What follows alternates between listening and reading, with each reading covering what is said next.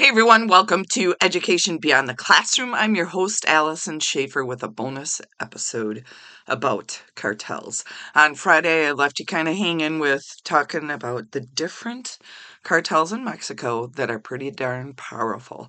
I talked about the Sinaloa and the Jalisco New Generation. So those two, you guys, are still in place and extremely powerful.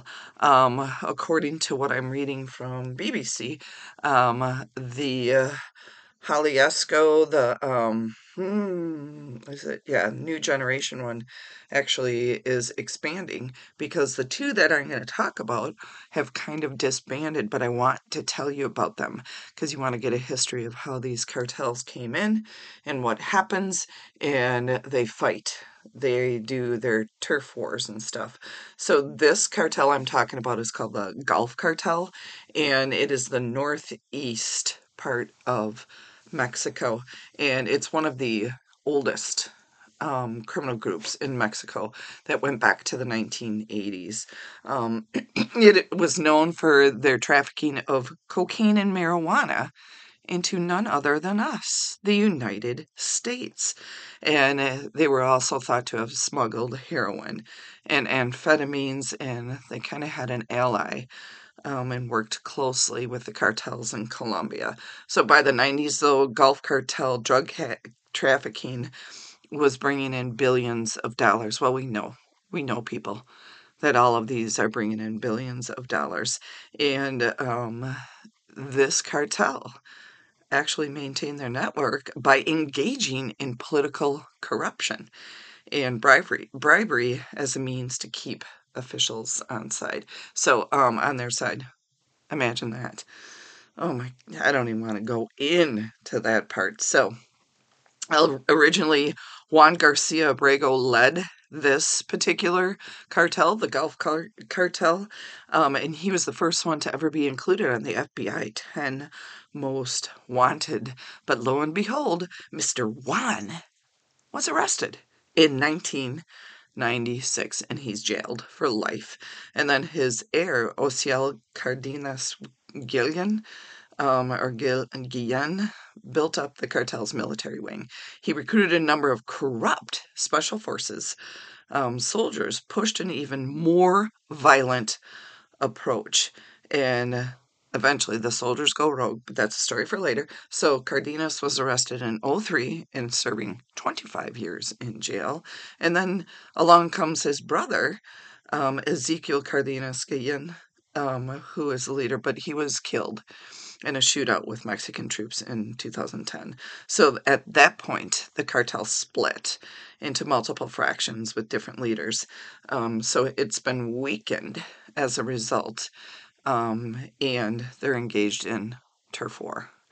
So along comes Los Zetas cartel, which is also in the Northeast in Mexico. This group, you guys, was founded by corrupt members of an elite unit of Mexico's special forces. So those special forces that I mentioned that were part of Gulf Cartel are now in the Los Zetos, or Zetas. So there's more than 30 ex-soldiers that are in from the Gulf Cartel.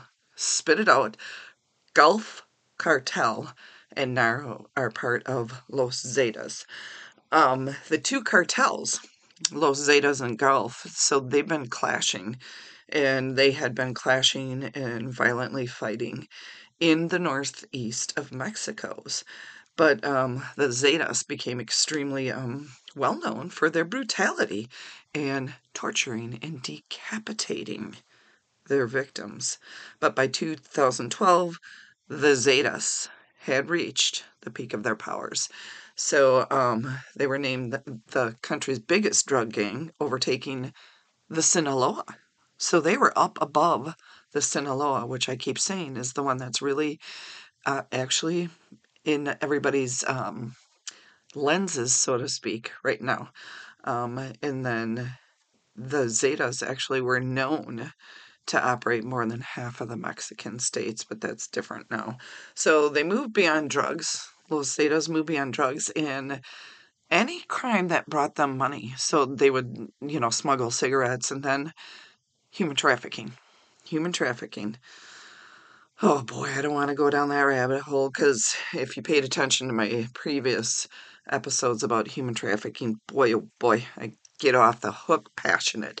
So later in 2012, the leader of Los Zetas was killed in a shootout with the Mexican Navy. His replacement, Miguel Angel Trevino Morales, was captured. And then his younger brother, Omar Trevino, took over, but he was caught in 2015. So that marked the beginning of the decline. So the lack of leadership caused Zetas to splinter and allowed rival groups to assert dominance. And this all comes to fruition, or all the information is found by different organizations, or that in America, these organizations focus on studying the gangs and the cartels. So they have a pulse, so to speak, on what's going on in Mexico. So Zetas lost ground to the Jalisco cartel, and Jalisco expanded to their East Coast territory. And then there were internal divisions, but it still remains a dangerous force. So imagine these cartels, they start building and building, and they recruit and they recruit, and they threaten, they kill, let's say they threaten family members if certain people don't hop on board and help, which I read about that. So they acquire people by again, recruiting, but also kind of holding a threat over them. So I don't even know, like, the youngest in a cartel, and I'm going to dive into that because I want to see, I'm thinking, oh my God, like 10, 11, 12, and which is super, super sad.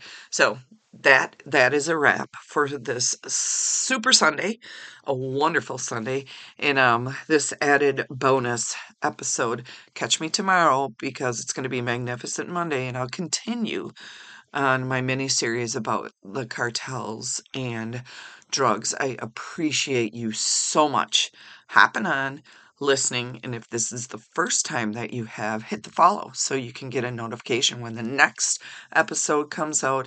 People, keep on learning. Learning is truly the essence of life. And also, please, please take care of yourself. One life, one time. We will catch you on the flip side. Peace out.